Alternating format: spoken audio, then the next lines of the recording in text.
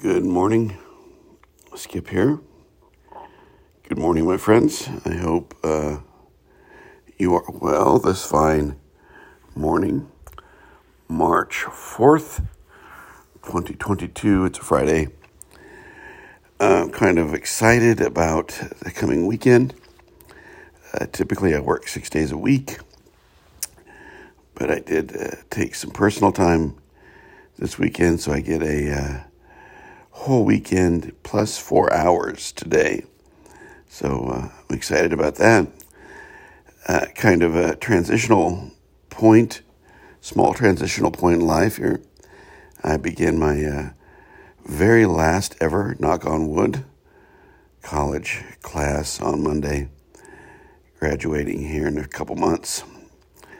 If all goes well with this class, I just make sure all goes well with the class. So, it's one of these little ways in which life is going to be different to come Monday morning. I'll have this little added extra piece to my life. Hopefully, it will be enriching. It will be challenging for sure.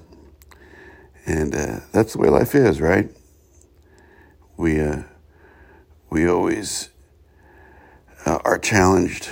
We will always, if we're living life, if we're engaging in a truly authentic way, life will hand us opportunity for growth. That's for sure. I'm going to talk today. I want to ask you to use your imagination. Let's use our imagination a little bit.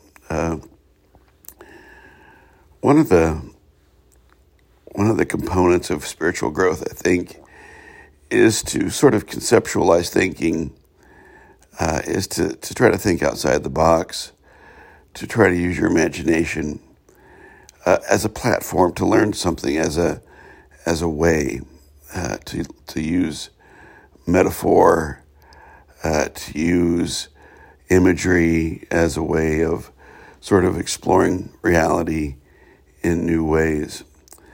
I preached from a pulpit for 20 years, and what I learned about the teachings of Jesus, and this is not a religious podcast, but it certainly is a part of my makeup that past. What I learned about Jesus was that he would use metaphor, story, and imagery in order to help people think about things in new ways, and I think that's a useful tool. So, let's take a little journey down the metaphoric rabbit hole here, just a little bit. I want you to think about this. Imagine, if you will, imagine yourself plugged in to a giant computer. Imagine that somehow you had some sort of connective ability to this giant super thinking computer. And you were jacked in. And that computer was feeding you information. It was taking its software and transferring it to you. Not unlike you transfer files into a thumb drive or upload music or what have you. Imagine, if you will, your brain, your reality-making process plugged into a computer, a super reality-making machine. And this is how you got your information. This is how you understood reality. This was your perceptive mechanism. Now imagine, if you will, that computer has virus.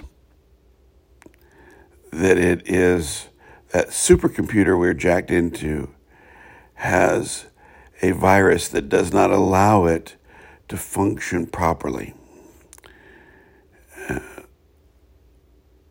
Now, we may not be aware of the origin of the virus. But let's say as you are jacked into this thing, someone introduces into at least your plug-in, your place in that computer, some software that begins to rid yourself of that virus, begins to rid your part of that computer, your particular software of that virus.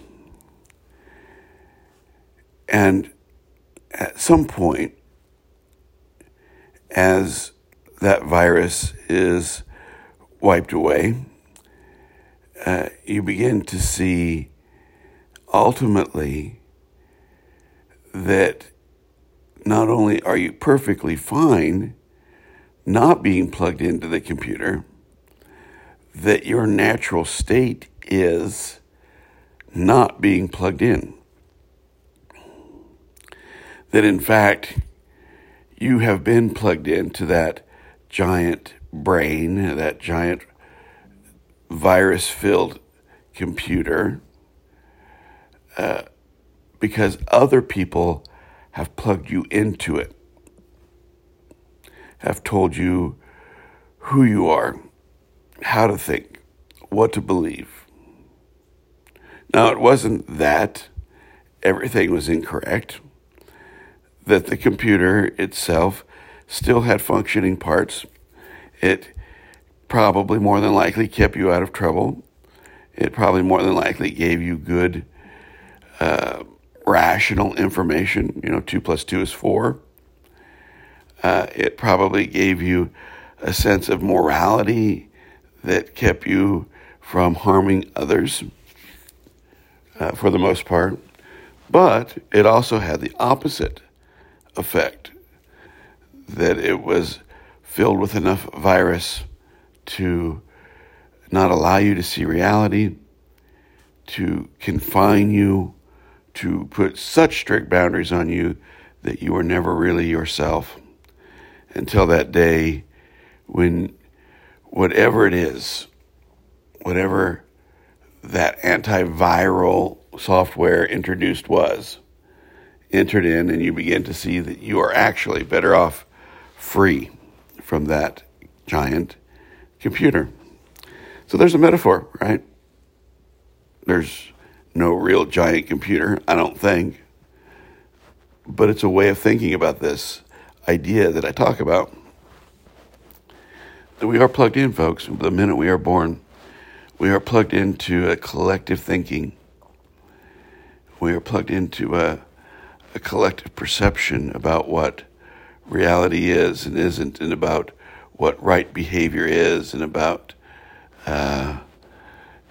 what we should believe, what we shouldn't believe, and all of this is subjective to the people teaching it, and we're jacked into this stuff. And along comes, who knows, a transformative moment, maybe a sunrise on the top of a mountain, or God help us, often it happens in tragedy. We lose someone, or something happens to us, or we find recovery from addiction, or whatever it may be. Something's introduced that tells us that we are living out of a false sense of who we really are. And that it can, if we allow it, unplug us from the thing that restrict and has restricted us as human beings. I use that metaphor. I think of that metaphor because I think it's true. That we are plugged into a reality, willingly plugged into. We have been taught to be plugged into. We have taught to be part and parcel of a reality that is not complete, that restricts us in ways in which we become a part of a perpetuating mechanism to perpetuate these belief systems, these religious, these economic, these political belief systems. I see it every day.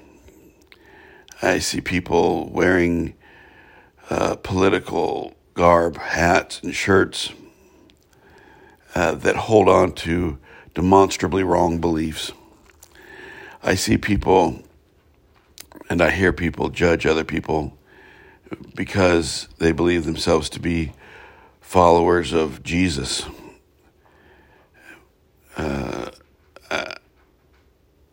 I see a world at war that believes, right now the war in Ukraine, that believes that it can resolve issues via violence. I mean, it's everywhere around us, from our inability to care for the other people to our being convinced that somehow being vaccinated against a disease is wrong. I mean, we live in a world of false programming.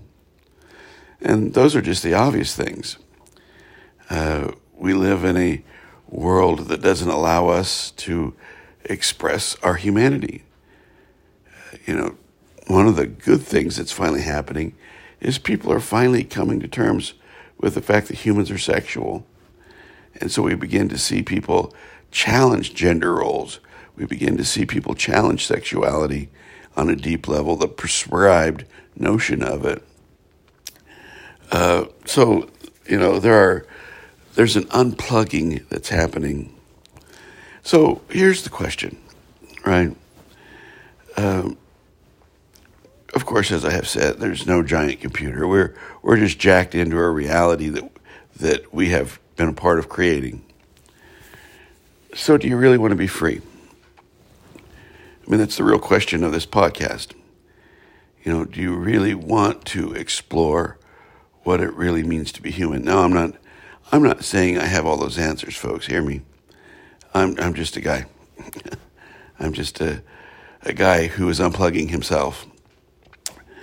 But I've been unplugged enough to be able to turn around and say, folks, there's a better way of being than we have been being. There's a better way than being jacked in to this false reality. And the clarifying, healing, transforming antivirus software that we have to introduce into our life is love, kindness. If you're rolling, if you've listened to, we're coming up on 300 podcasts. If you've listened to all these, I hope in some way you hear this every time. That what we discover when we unplug ourselves, truly unplug ourselves, is love. Because if we can live love, that gives us all the rules, all the understanding, all the boundaries, all the morality, all the things that we need to function. But it widens us. It gives us an expansive view of what that means. So there you have it. I hope it made sense. I've been wanting to try to employ a little imagery and a little imagination, a little metaphor into the podcast. So I do thank you for your time. And I hope for you this day that something comes along that sets off a light bulb in you. It sets off a moment of clarity that allows you to be free from that reality-making machine called life. And it brings you into a new reality called real life. Anyway, we'll talk to you later, my friends. Thanks for your time. Bye-bye.